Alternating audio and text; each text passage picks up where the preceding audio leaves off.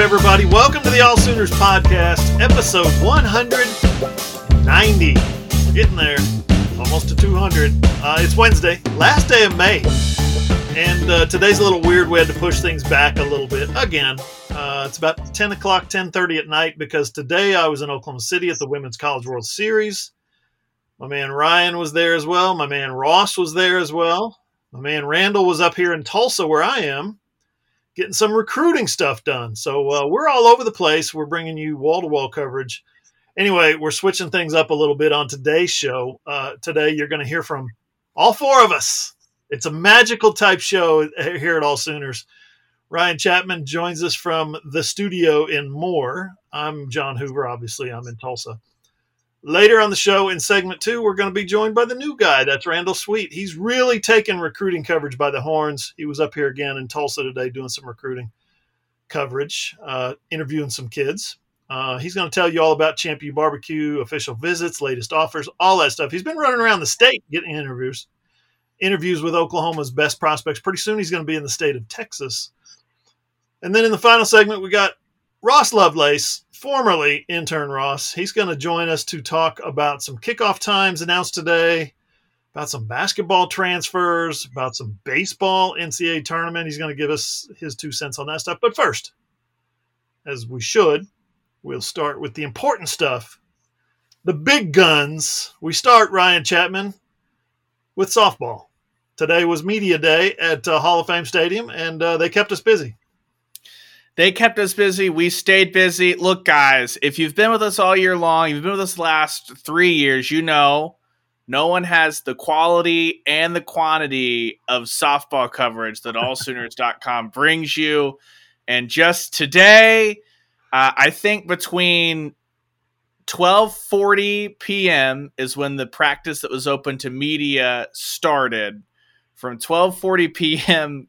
to 6 p.m., between the press conferences, stories, all that stuff, we had 6 different pieces of softball content. They haven't even played games yet in Oklahoma City, Hoove. So if you're looking for that softball fix, you know where to go. AllSooners. That's where we're at.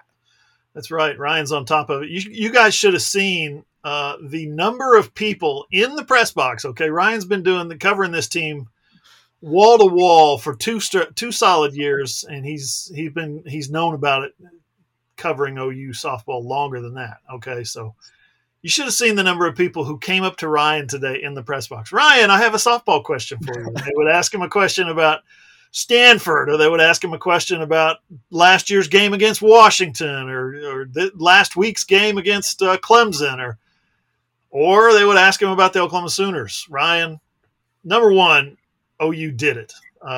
They lost to Baylor like 100 days ago now, and they haven't lost since.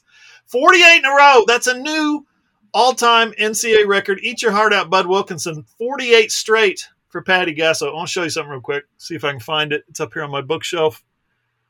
It's back behind. I can't reach it. Anyway, I got Bud Wilkinson's the Bud Wilkinson story back there. It's called 47 straight.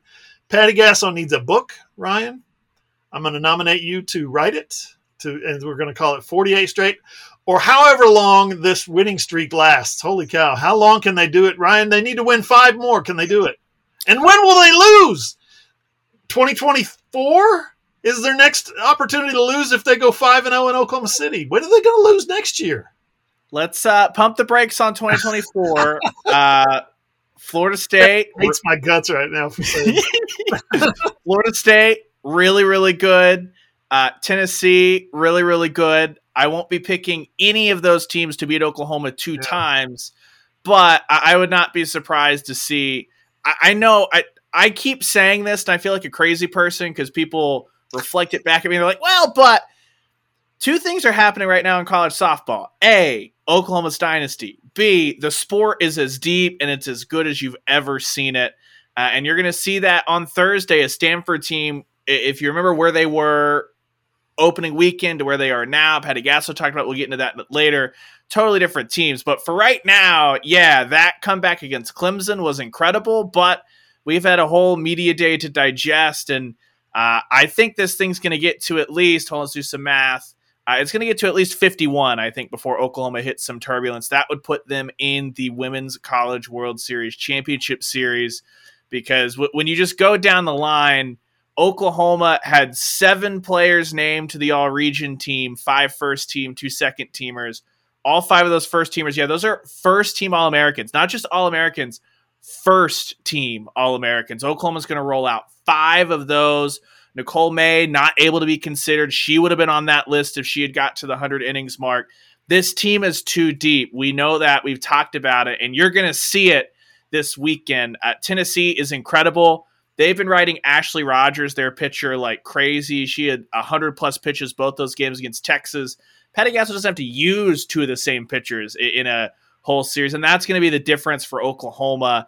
And you're going to see the power hitting and all that take off. Their numbers are bananas, and that's what's going to lead Oklahoma through this field in Oklahoma City. Zeta Pooney has been leading Tennessee as well. Interesting. They got a couple of Oklahoma transfers over the last few years. So that'll be fun to watch. You got the Gasso link in Utah. That'll be fun to watch. But Ryan, I'm with you, man. I don't know who could possibly, if you got an all-star team of the other 7 teams in Oklahoma City and picked the best of the best and said, we're going to put you guys together and you're going to play Oklahoma, I still think Oklahoma would win. And here's why, Ryan. Okay, let's get the nuts and bolts out of the way.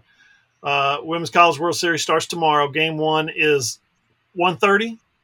Yes, 1:30 p.m. Central for the Sooners and the Cardinal. So we got to watch. Here's the deal: in our jobs, we get to cover a lot of games. We don't get to cover a lot of practices. Practices are not always open, okay? And we certainly don't get to stand there for 30 minutes, 45 minutes like we did today in the rain. It was cool. Watching every element of practice. Ryan, I came away from that practice today probably more impressed with Oklahoma than I would have coming out of last week's games or watching them win the national championship. It is, and you and I sat in the press box and watched some other teams practice. It's on another level.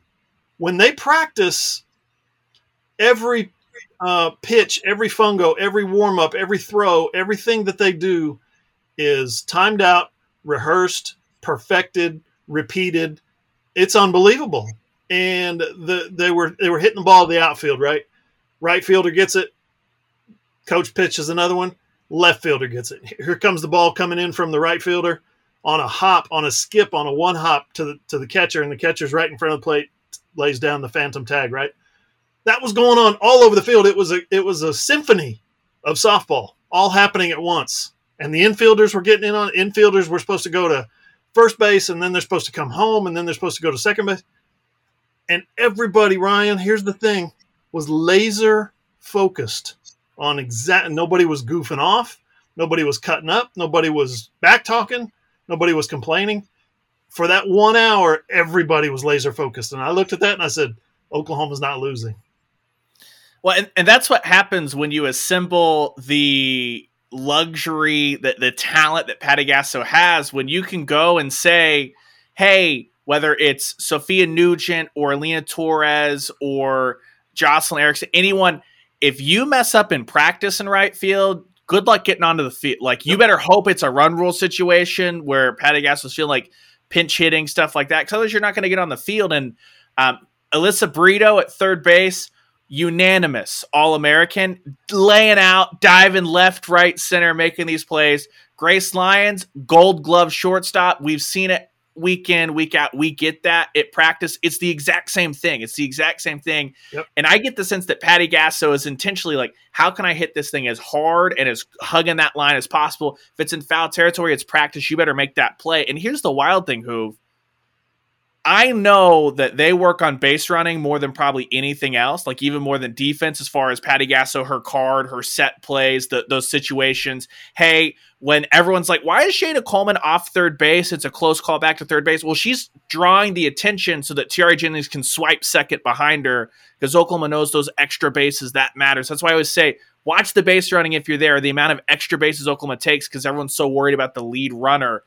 They didn't even get to go through that because the rain nixed it. They sure as heck weren't going to go through any actual pitching or batting practice on the big field where everybody could see it. We didn't even get to see them really dive into the nitty-gritty. That was just the defense, and that's why the Sooners are poised to be the first team in the history of the sport to finish number one team batting average, number one team ERA, number one fielding percentage, because that's what Patty Gasso demands. Yeah, it's never happened before because it's almost impossible. And watching them attack that defense today lets you know why. I mean, I've been skeptical. There's been times, they've got great players, right? Grace Lyons, best shortstop I've ever seen it playing the game. They've got great players. They make amazing plays. Jada Coleman out there pulling balls back from the wall. That's not it. They do have great players. They also have some players who are struggling to get on the field who, when they do defensive practice, look like freaking all-stars because they're so laser-focused. They're so guided missile into exactly what they're doing, what's being asked of them. They're chasing a ball down in the corner, turns around. Quincy Lilio, who barely plays in the outfield, she made that catch, was an NCAA tournament. I think it was Big 12, was it? Anyway. She's out there, and I saw her skip a ball in today from deep in the corner, one hop in the glove, right in front of the plate. Like, why is she not playing more? Well, it's because everybody else is so damn good. It's unbelievable how good this team is. So enough about that. I wanted to just express how smitten I was with what I saw at practice today. It was impressive. This is a rematch, Ryan. OU Stanford is a rematch. What was the score of the first game? 12-1? 10-1. It was a Haley Lee sixth inning walk-off for the walk-off run rule. 10-1. Yeah. It's anything to glean from that? Patty didn't seem to think so today at the press conference. Yeah, Patty didn't think so because Patty Gasso say that she said this last year, and this is how I know she means it. Last year, that UCLA game where Jordy Ball just lit the Bruins up, that was like her immediate post-game reaction was, neither of these teams was ready for a game like of this caliber. This is not a World Series game. You're going to see two different teams at the World Series. And that was two of the final four teams left last year. Patty Gasso, very similar today. It was game 2 for Stanford, game 3 for Oklahoma. And Patty Gasso basically was just like, no, but neither of these teams was ready. Neither of those teams is ready to play that caliber of game literally the first week. And they're just trying to figure each other out. So not a whole lot to do as far as taking away from that. And one step further, for Oklahoma, they didn't see the two top pitchers for Stanford. Of Stanford's 5 pitchers, the 3 that they saw did not end up being the Cardinals' top 2 pitchers. So it's not like Oklahoma at least got to have 8 batters see Kennedy and see what that's going to look like. So for Patty Gasso, it's basically just a whole new thing. But it's a weird quirk of this first day of the World Series, John. Every single game is a rematch of a regular season series, except for Oklahoma and Stanford, which is just a rematch of one game opening weekend. Yeah, that is interesting. We could talk about pitching, Ryan. Let's start with Stanford's projected starter. How do you say her first name? Najari? Yeah. Najari Kennedy. Has she got a chance to be like, I think you mentioned in a note, Odyssey Alexander of James Madison this year? She got a chance to be that superstar that gives OU a little bit of problem? Yeah, she's got a chance, and frankly, John, that's what she's going to have to do. When you look at Stanford's lineup, the thing that's gotten Oklahoma in trouble against Baylor, Govan turned what should have been just a double into a 3-run home run that put the Bears up 4-1. And then Clemson, when they had OU on the ropes, what was it? Home run balls over and over. The Cardinals don't have that. They've hit 24 home runs as a team all year long. Oklahoma's hit 112 to 24. So they don't have that.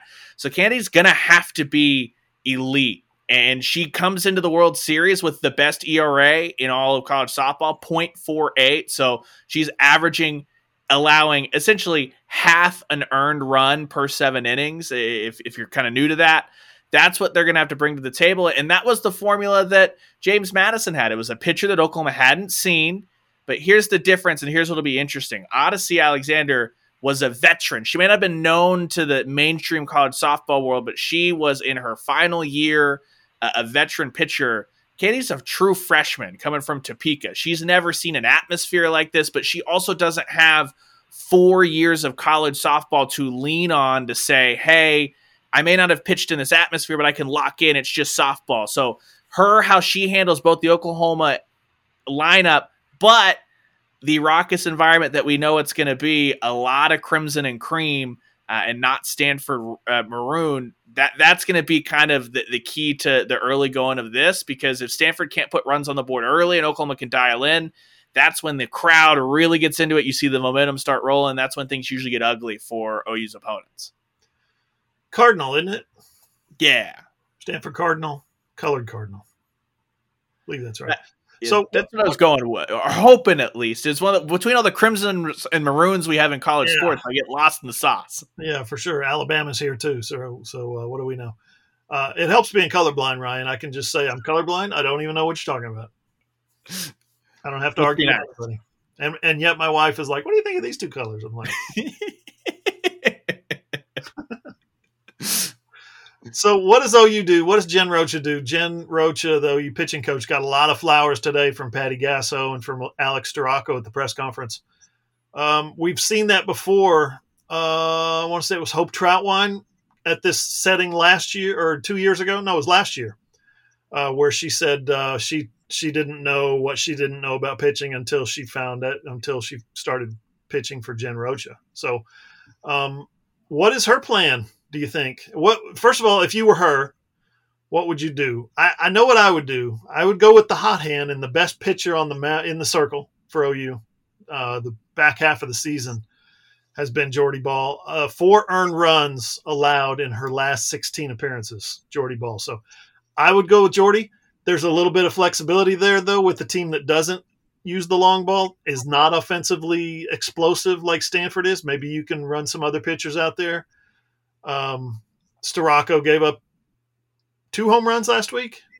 Nicole May has given up some stuff lately, but I'd hate to not go with Jordy Ball and then say, dang, I wish I would have went with Jordy Ball.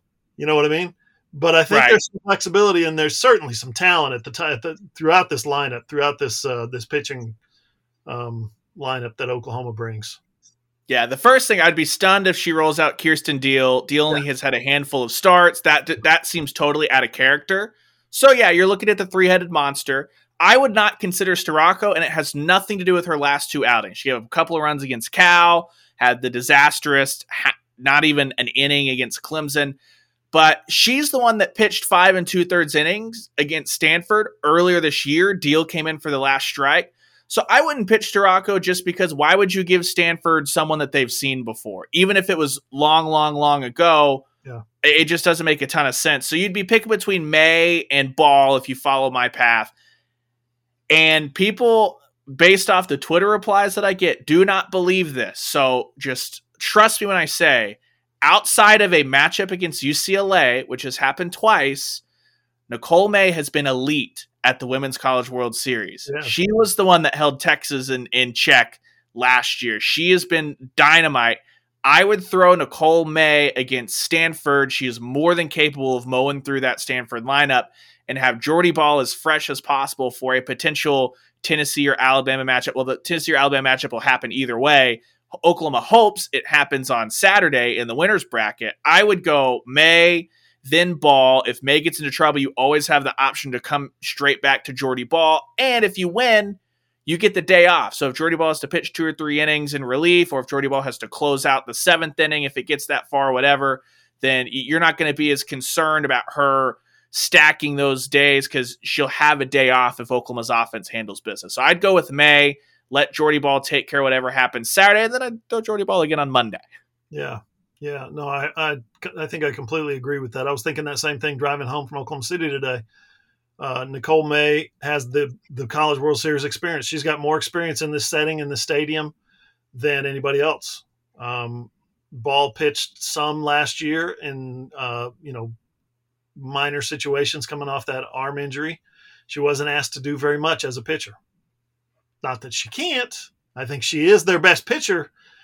But I think it's a natural fit to have, again, someone who has given up home runs to a team that doesn't hit a lot of home runs. Perfect fit. Nicole May, I would start him. What do you think Jen Rocha does? You think is she gonna ride ball all the way? Yeah, I think it'll be May. I do, because it's an interesting. We were talking with Clay Horning. That was one of the people that we were talking with. And he mentioned, there's the Paige Parker. Everyone's heard the story. Patty doesn't want to run someone to the ground. Well, if you win, you play every other day till the Champ Series. So you can roll the same pitcher out, not run him into the ground. I don't think Patty wants to do that still. And so I think you go with May. Then if you win, which Oklahoma should still roll with Nicole May. You have Jordy Ball for that winner's bracket game on Saturday. You win that, then you've got 2 games on Monday to play with, which we saw last year where UCLA won game 1, Oklahoma came straight back. And then you can do whatever you want, whether you go straight back to Jordy Ball, Storako, May, whatever that looks like. Nicole May has been here. She's done that. And again, outside of the bad matchup against UCLA, she's been outstanding at the Women's College World Series. I like, just to further this point, Storako is a rise ball pitcher. Nicole May is a drop ball pitcher. What does that say? What you're doing with the lineups? Does one lineup, say Stanford or somebody in the second round, Alabama or whoever, do they thrive on? And OU, the OU coaching staff has all this data. Do they go with the rise ball pitcher against a drop ball staff or lineup? I mean, do they go with the drop ball pitcher against a rise ball lineup? Who knows?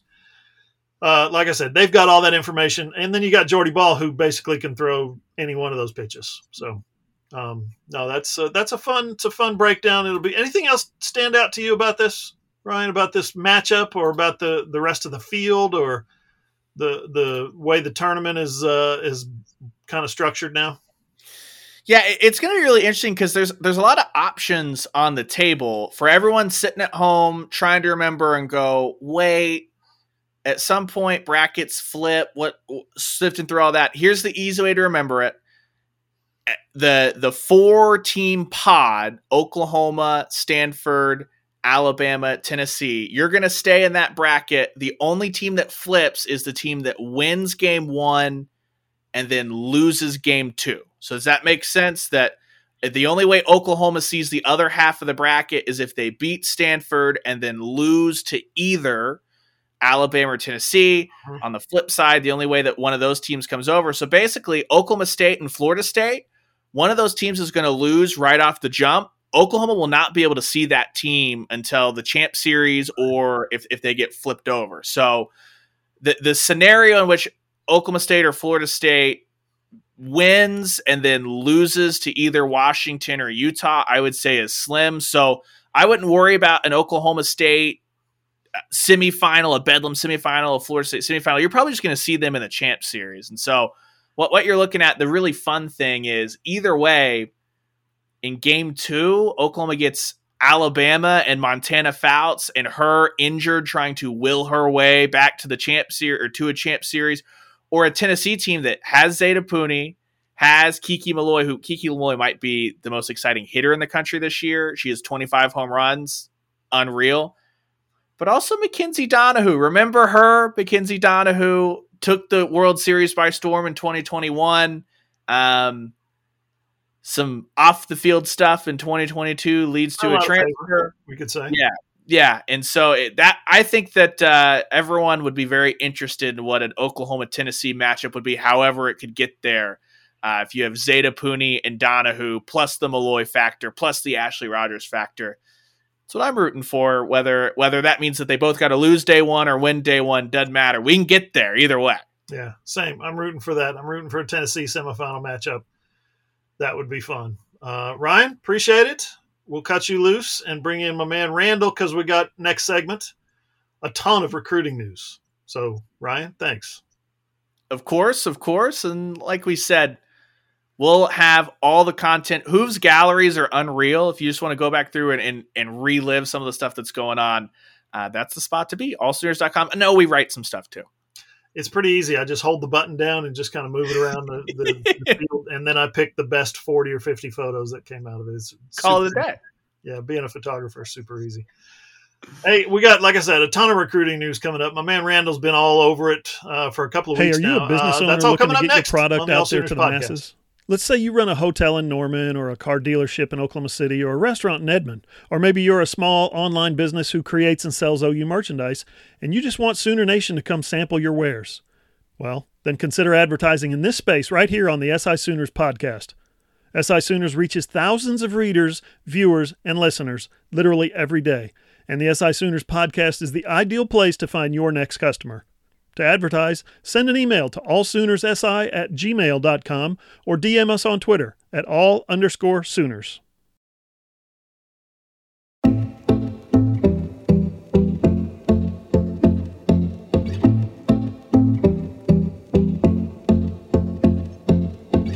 Little social media for you. On Twitter, you can give us a follow at all_Sooners. I'm at John E. Hoover. Ryan's at _Ryan Chapman. You can follow Ross at Ross Lovelace. And Randall is at Randall Sweet 5, the number 5. Follow him for all the latest recruiting news, which we're going to get into in just a second. The website, of course, is allsooners.com. We're a Fan Nation affiliate, part of the Sports Illustrated Network. Remember, All Sooners is all free. No memberships, no signups, no usernames, no emails, no passwords, no credit cards needed. Just get on there and look at our stuff. It's all free. All right, Randall, welcome to the All Sooners Pod, your debut, my man, speaking of recruiting. How's things going for you, your first full week as a member of the All Sooners crew? Yeah, it's been great. Everyone's been super welcoming and helped me get on board quickly and get acclimated. I've had a great time so far.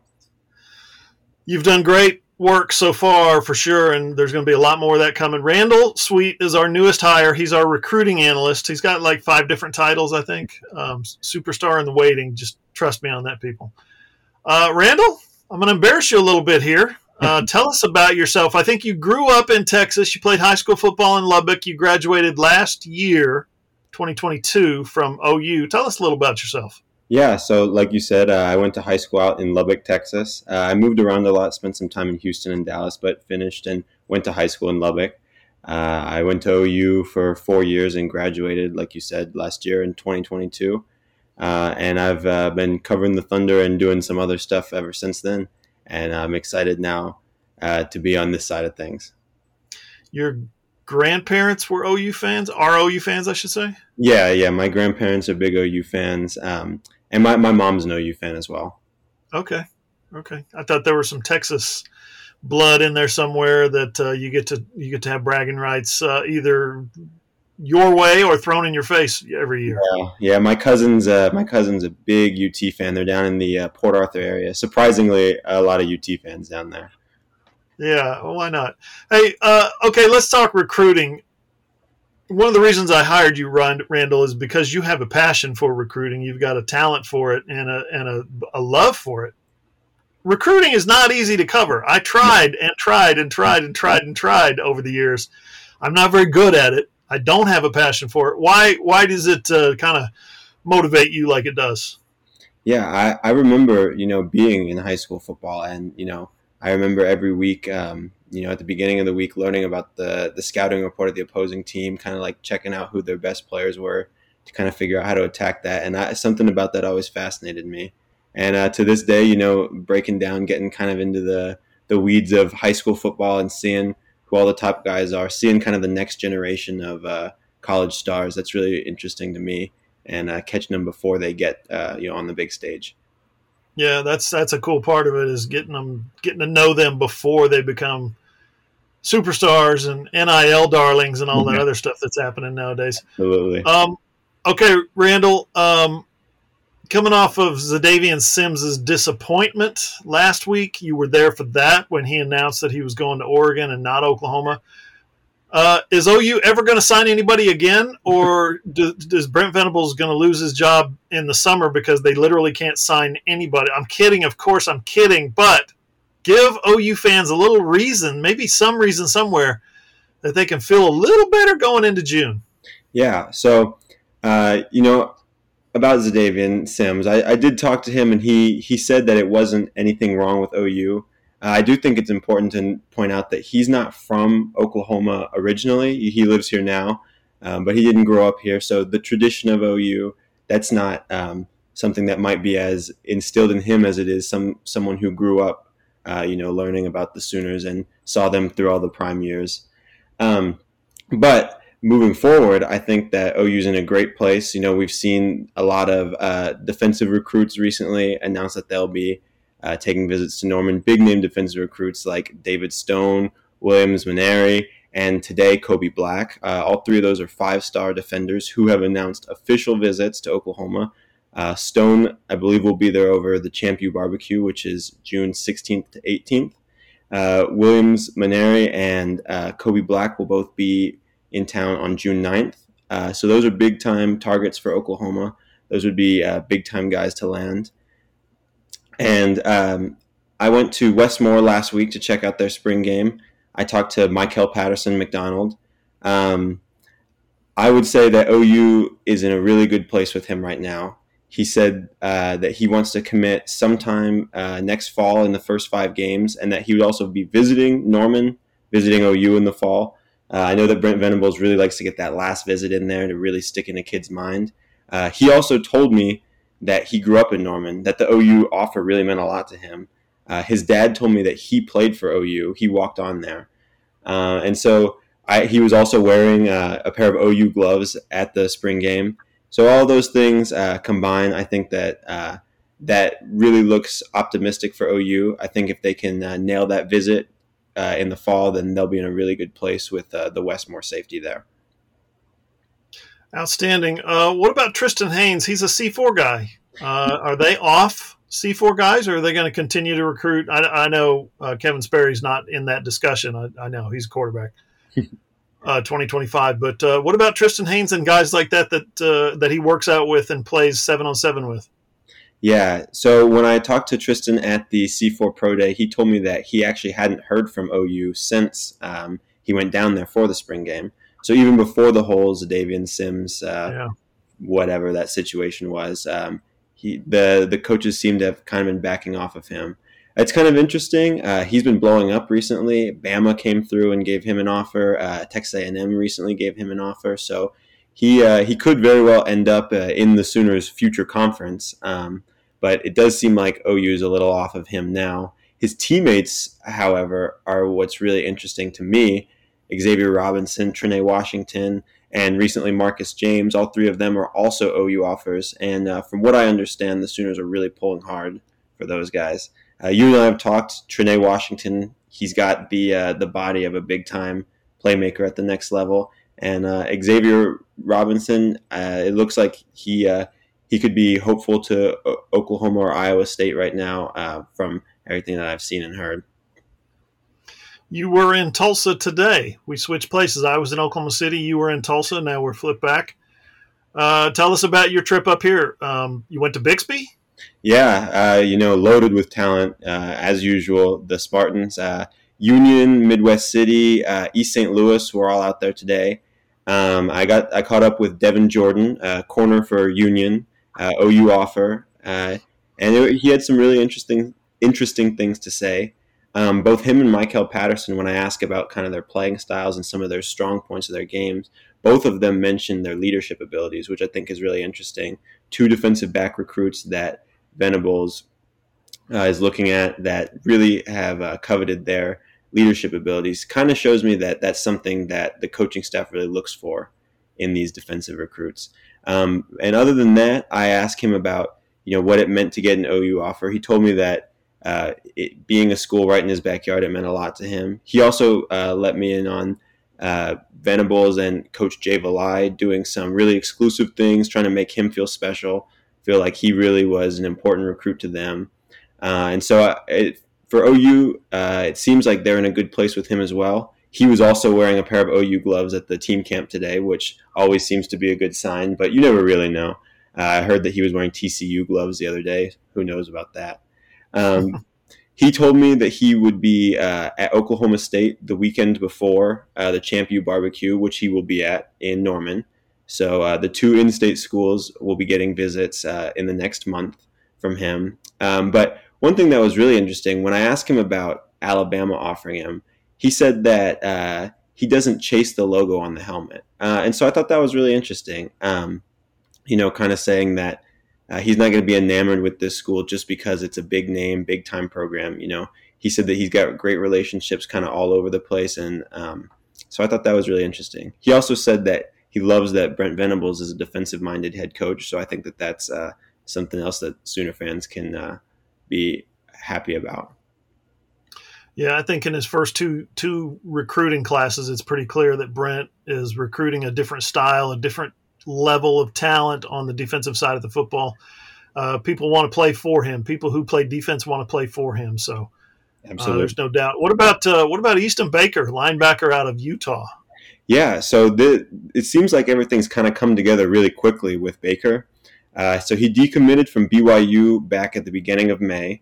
Local kid from Utah. And since then, he's picked up some offers, OU being one. They offered him last week. And since he picked up that OU offer, he scheduled a visit out to the Champ U barbecue.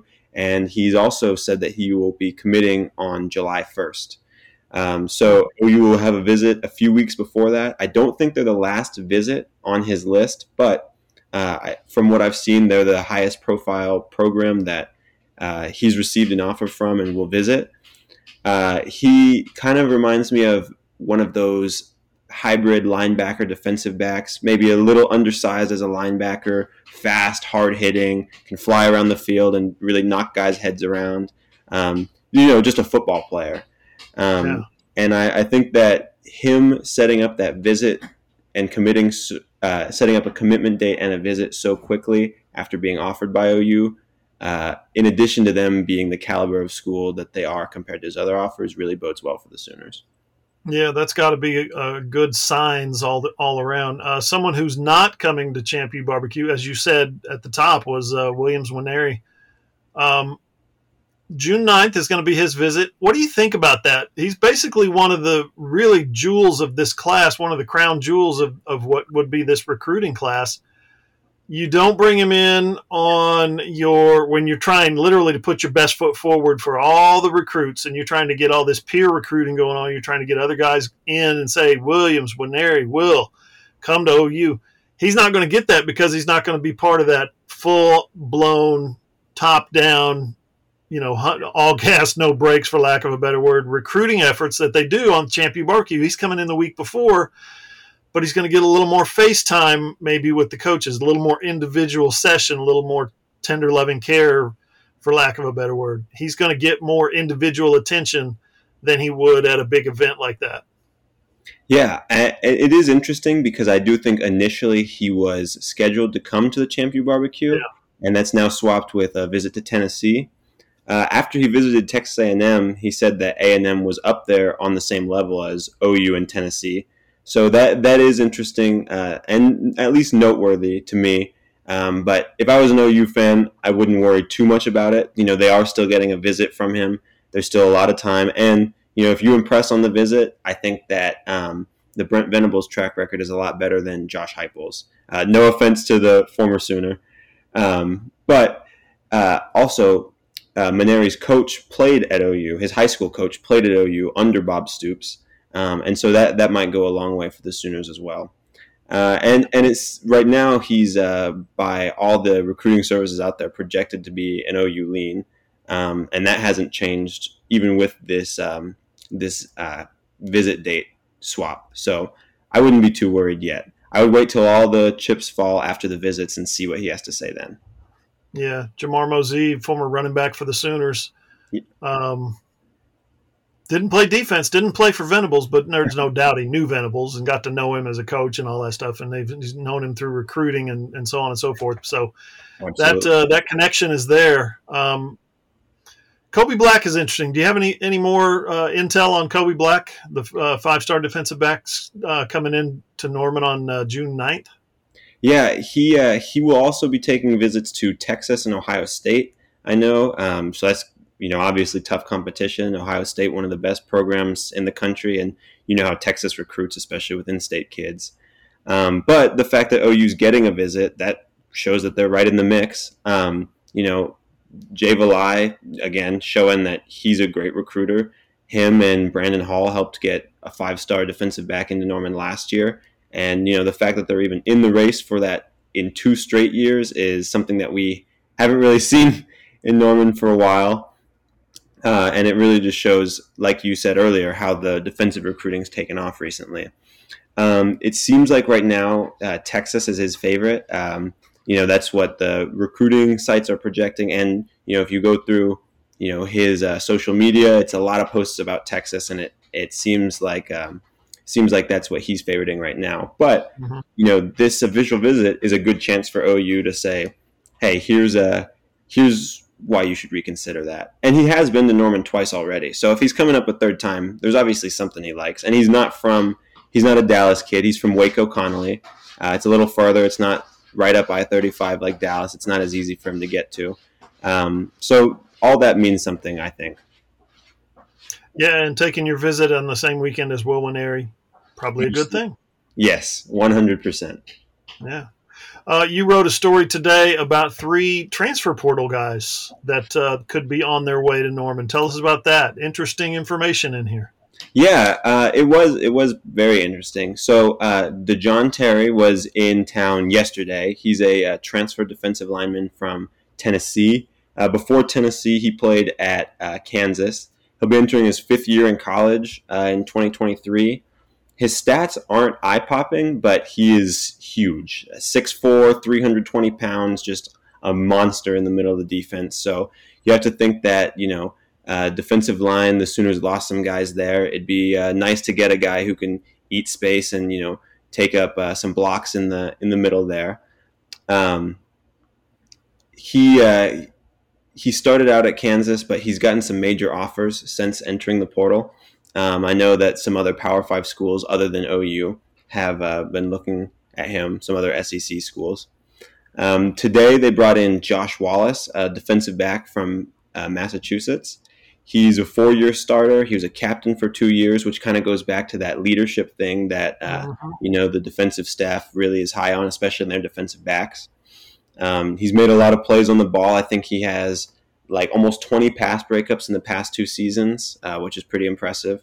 And so another position that the Sooners lost guys at in the offseason, it'd be nice to get some depth in those 2 rooms.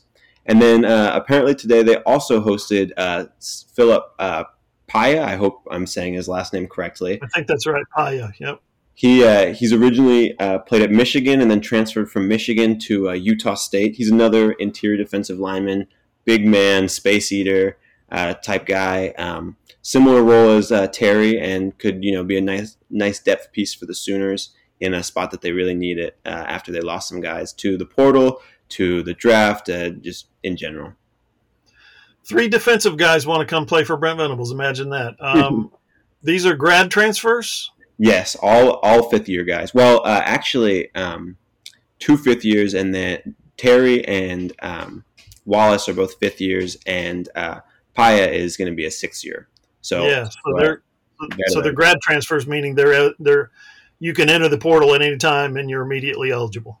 Right, and they're veteran guys, which say what you will, it does help in this era of college football to have veteran players.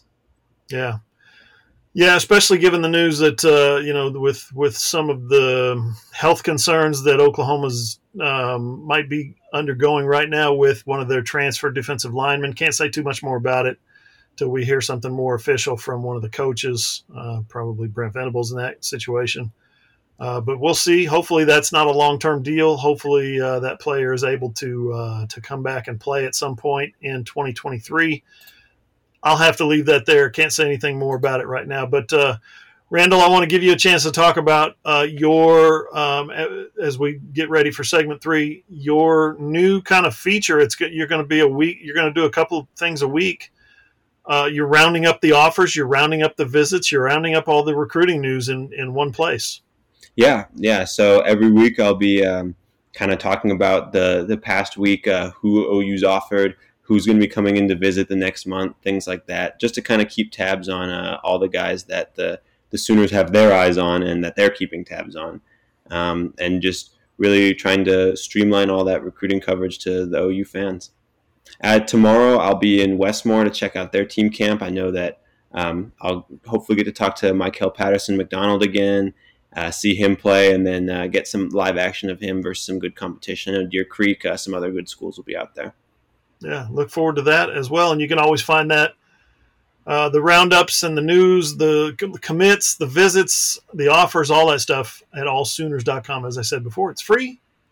Just check it out. Randall's all over it, and he is a traveling man. He'll be in Texas soon enough, doing some 7-on-7 work down there, working with those guys too. Randall, you did great. Appreciate you. Thank you. Especially jumping on this late at night. It's 11:30 here where I am. Yep. We're burning the midnight oil. We are. That's the life of a sports writer, isn't it? Yep, it is. We'll cut you loose. Appreciate it as always. We'll bring in Ross next. Ross Lovelace is going to finish up. We're going to talk about some OU baseball, some basketball news, and of course some big news in football today. We'll tell you all about it next on the AllSooners Podcast. Hey, are you a business owner looking to get your product out there to the masses? Let's say you run a hotel in Norman or a car dealership in Oklahoma City or a restaurant in Edmond, or maybe you're a small online business who creates and sells OU merchandise and you just want Sooner Nation to come sample your wares. Well, then consider advertising in this space right here on the SI Sooners Podcast. SI Sooners reaches thousands of readers, viewers, and listeners literally every day, and the SI Sooners Podcast is the ideal place to find your next customer. To advertise, send an email to allsoonersi@gmail.com or DM us on Twitter at all_Sooners.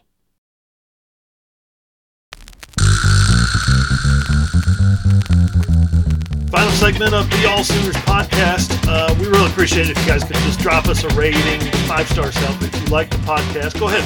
5 stars. It's up to you. You have the power. It's in your hands. Like us, share us on social media. That's always helpful. And if you're watching on YouTube, please like, rate, subscribe, leave us a comment. We love that stuff. Okay, segment 3. My man Ross, I told you he was on his way in. Ross Lovelace joins us for the final segment. Ross has had a busy week since graduating college last week, right? Congratulations, first of all. Yes, of course.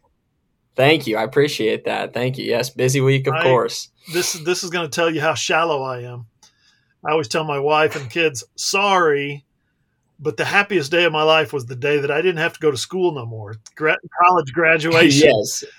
The birth of my children was so stressful. Both children were C-section, so that was so stressful. And then the whole getting married thing, man, was a perfect day, but God, it was stressful.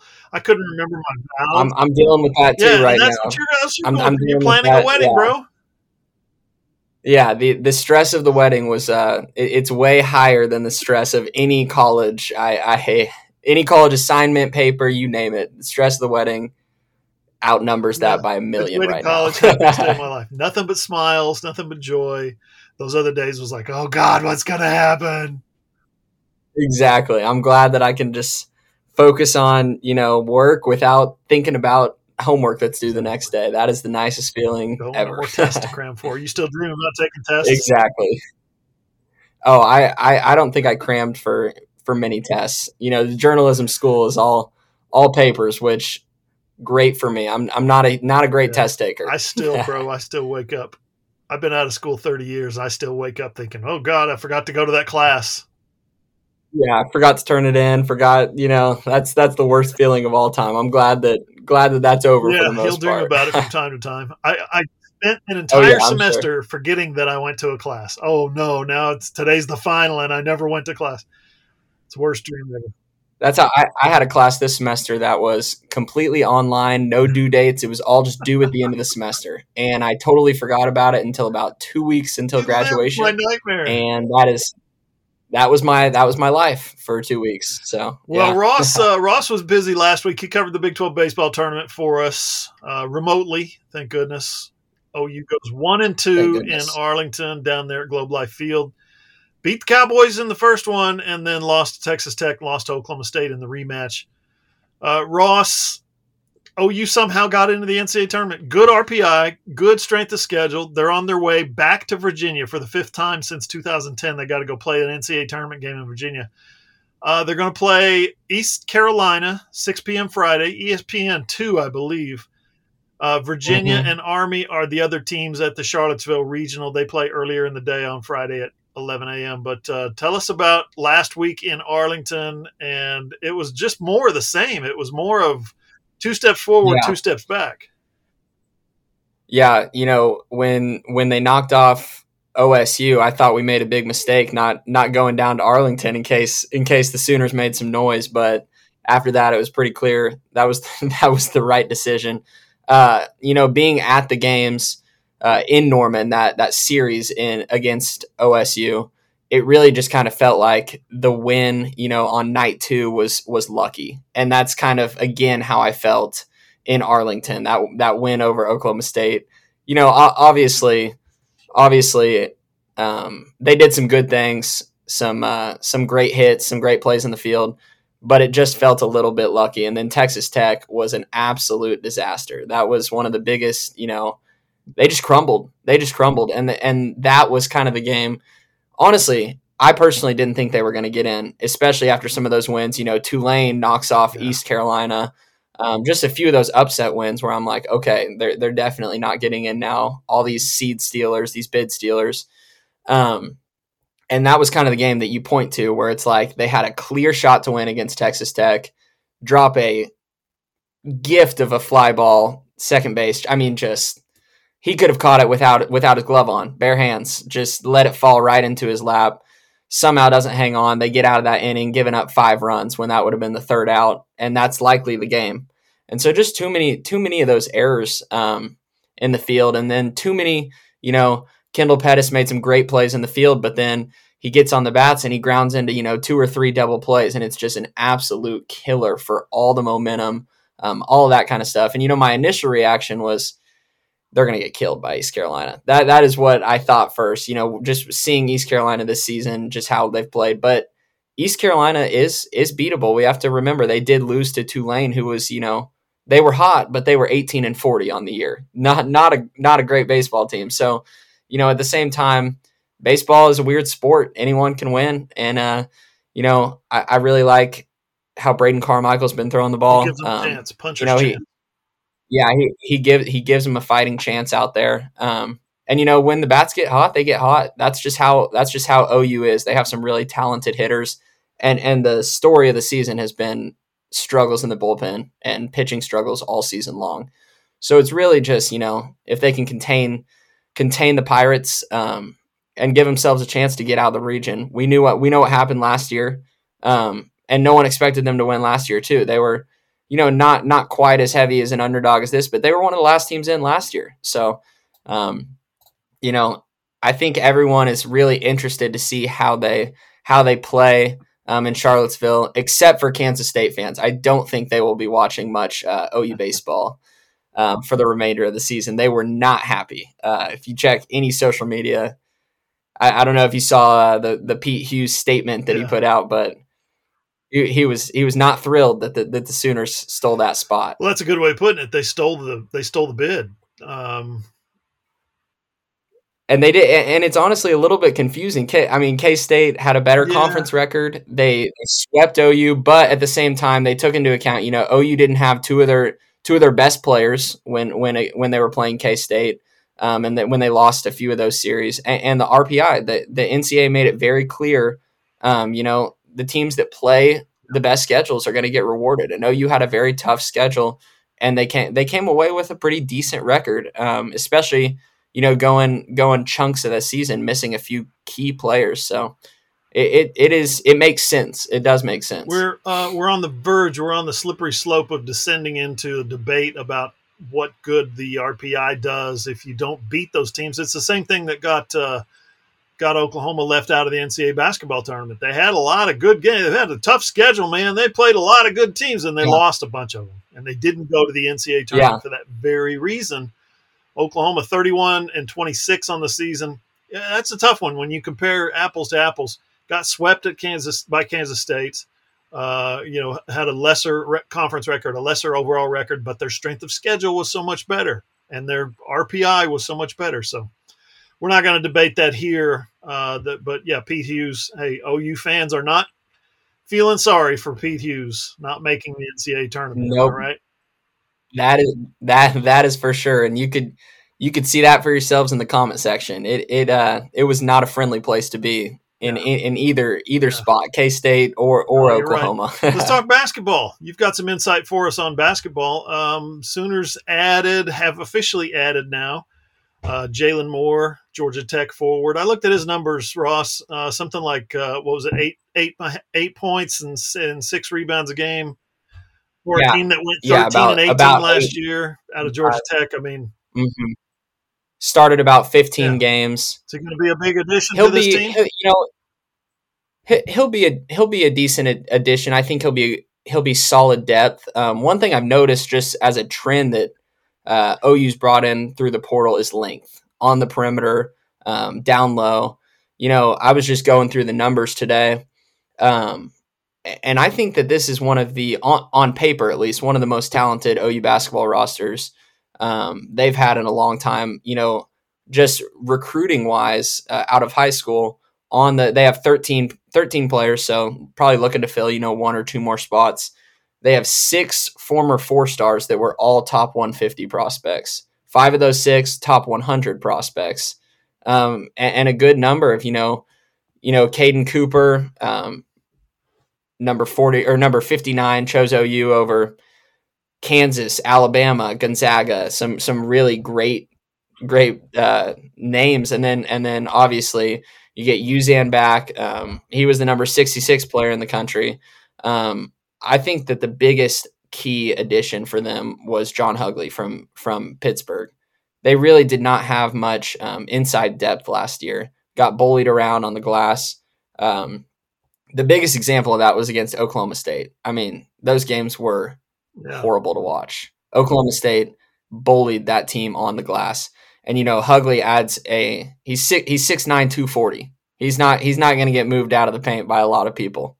And so you add him, you add the Utah Valley transfer, great shooter. He's a career 38% 3-point shooter, taking 6 threes a game, 90% free throw shooter. He can clearly shoot the rock. And then another player I'm really looking forward to watching next year, Luke Northweather. We didn't get to see him this last year. He was a redshirt, and he was the Missouri Gatorade Player of the Year, averaged 29 and 11 in high school. So even if that's not, like a 6A level, I think it was 3A, 4A. That's still really impressive to be, Gatorade Player of the Year, average almost 30 a game, and just lead your team in 2 major categories. So I really like what Porter's done through the portal. And last year, who knows what would have happened if he hadn't gotten spurned by Gibson and Harkless on the day before the portal closed. That team last year looks a lot different with those 2 players on it. And so I think he did a great job of replenishing the roster. He clearly was targeting defense and length through the portal, shored up a few big needs with shooting and a big man down low. And then there's room to add one more. And I think that, we saw this week that Cam Spencer, he's listed the Sooners in his top 4, and he's a career, he averaged 14 a game for Rutgers last year and shot 44% from 3.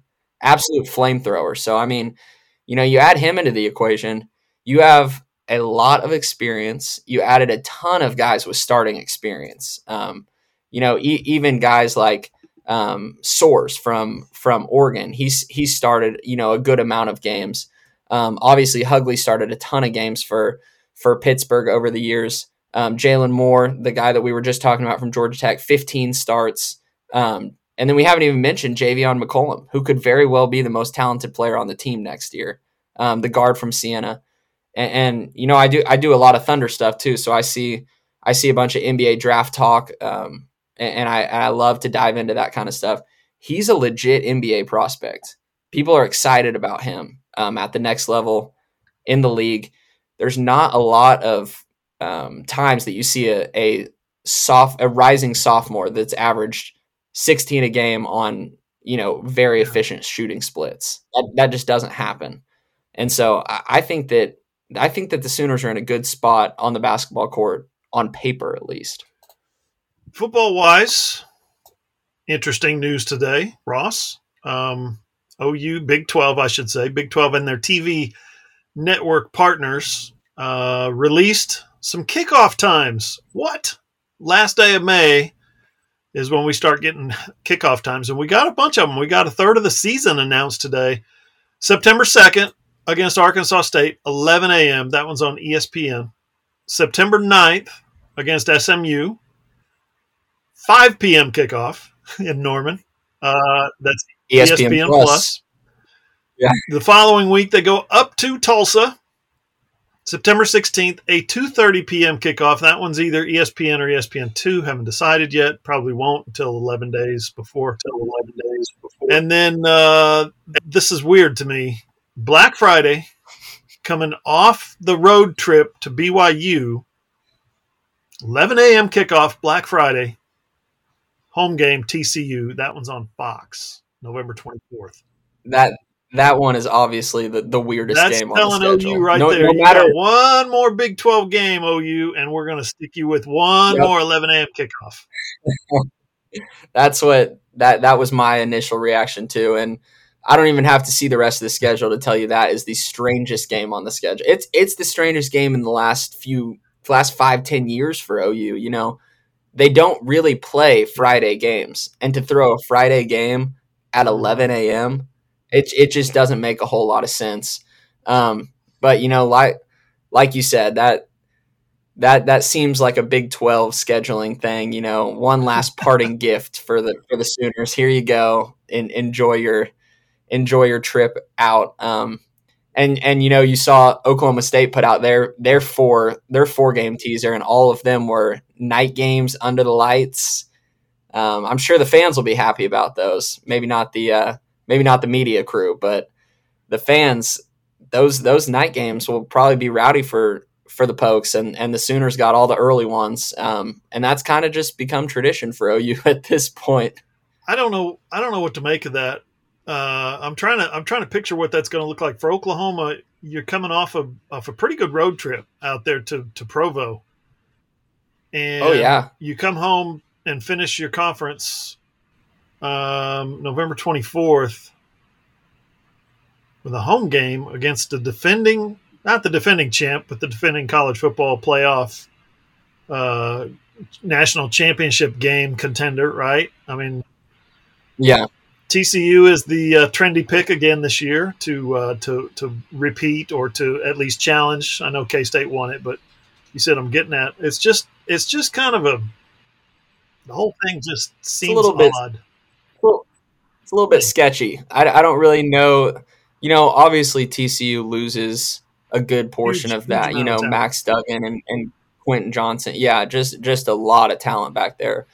But, you know, they're never like a slouch for OU to play. And especially on the road, especially like you said, coming off that BYU game, it's not an easy game for OU. And also to have to get up at 11 a.m. on Friday. It's not really a football day. Like, you got to get up for those games. Yeah, exactly. You got to get up for those games. It's a weird game all around. It's definitely trap game potential for OU if it wasn't before.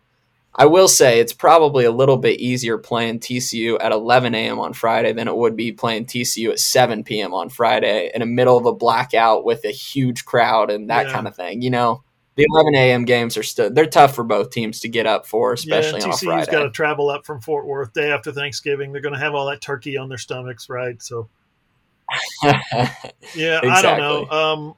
I wouldn't worry about it too much, other than the fact that it's a short week. It's a morning game. That whole thing. They'll be fine. I'm looking forward to seeing how full the TU press box gets. TU's got a tiny little press box. I've never seen it. That would be a fun one to go to. It's bigger than it used to be, and they used to have the slowest elevator in the history of elevators, but they got that part fixed. It's a nice press box. It's a great little cozy little press box. I just don't know how they're going to get the OU media contingent in there. You know, we like to bring 3 people to a game. I don't know if we're going to be able to do that at Tulsa. I don't know. We'll have to see. OU media brings an army pretty much anywhere. I mean, even at the softball media today, we were 20 deep down there. I mean, there are a lot. 11 a.m. Lots of coverage. Arkansas State season opener. That's totally expected, right? Nothing. Yeah. Totally expected. That'll be a hot one too. Warm. SMU, 5 p.m. I don't know what to make of that. Is that the ESPN Plus game? So that's the previous, what we called it, the pay-per-view game. It's just a weird kickoff time. 5 p.m. I don't know if OU's ever kicked off at 5 p.m. before. I don't know either. That'd be something to look into. ESPN Plus, I feel like, they're not really battling for time slots. Right. So it's kind of strange that game is slotted at 5. Like, I feel like ESPN Plus can kind of just do what they want with their times.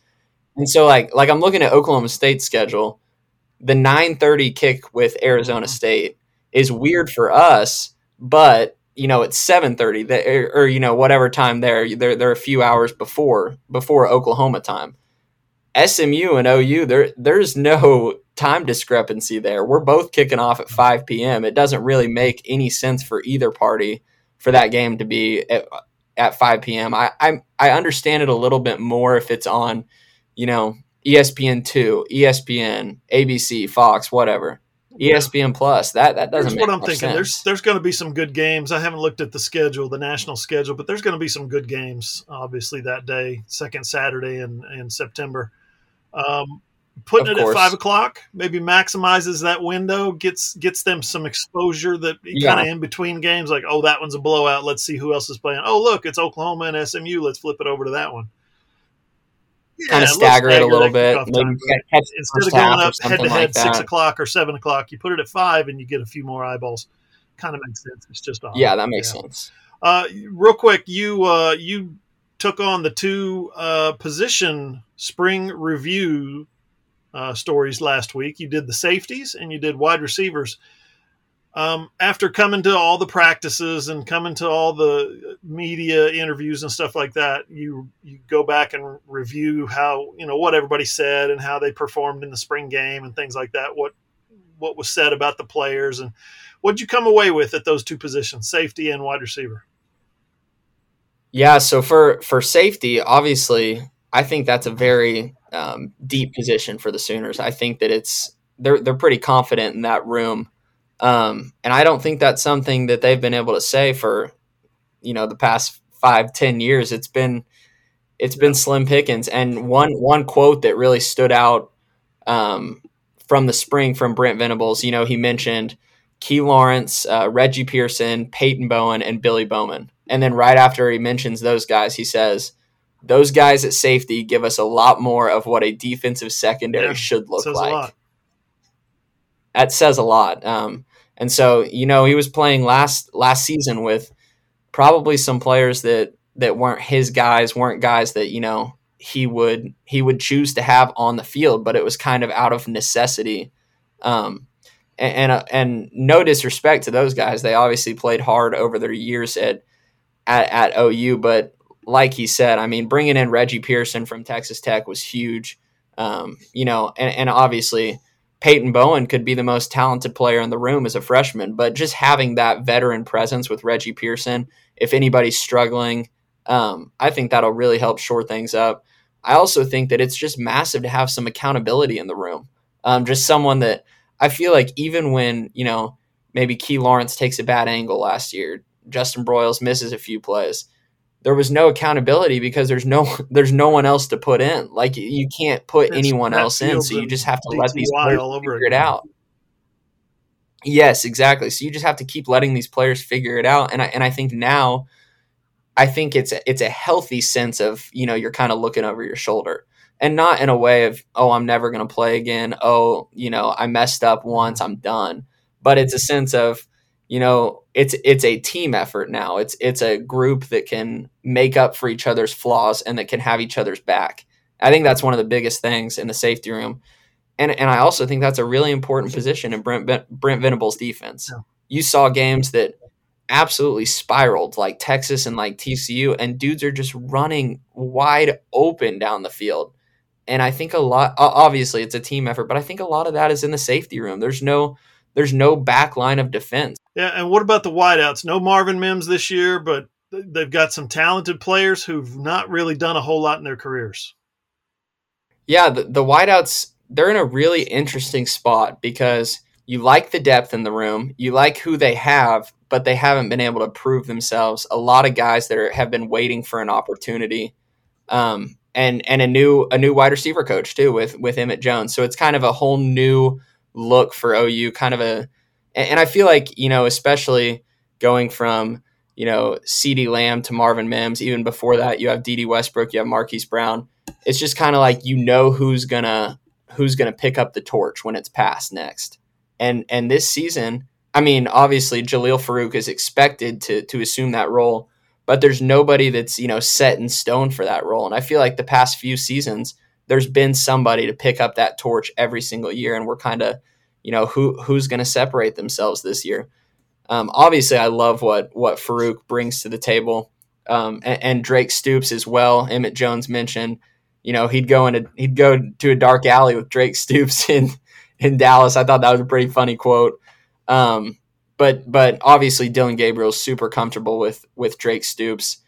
One thing that I felt was pretty interesting, and it could just be them trying to get more depth, but it also could be them feeling a little bit less confident in that room as a whole as they go out and go full court press for Brennan Thompson. Obviously a very talented wide receiver, but if you're completely sure about your room and confident in your guys, I don't know if that's a move that you go all in on. So that was interesting to me. I know they're super excited to have someone like him, and it gives them a lot of depth, but it makes me wonder kind of about everyone else. One guy I'm really excited to see is Gavin Freeman, in more of a, obviously he's on scholarship this year. I don't think people realize, one, how hard it is to get minutes as a walk-on at OU, much less a freshman at OU. Both of those things are extremely difficult, and Gavin Freeman did both. And it wasn't just like courtesy minutes. He came in against Oklahoma State, makes a huge catch. Obviously, he takes it to the house on his first touch. I mean, he's a very talented player, and he's kind of feeling that talent this year. He's feeling a lot more confident. And then, obviously every wide receiver mentioned Andrell Anthony from Michigan just as an absolute burner. Everyone mentions his speed, and I think that, with Gabriel, obviously he loves to throw that deep ball. Either side, he loves to just launch it up and let his guys run under it. And I think Anthony can be one guy that really benefits from that.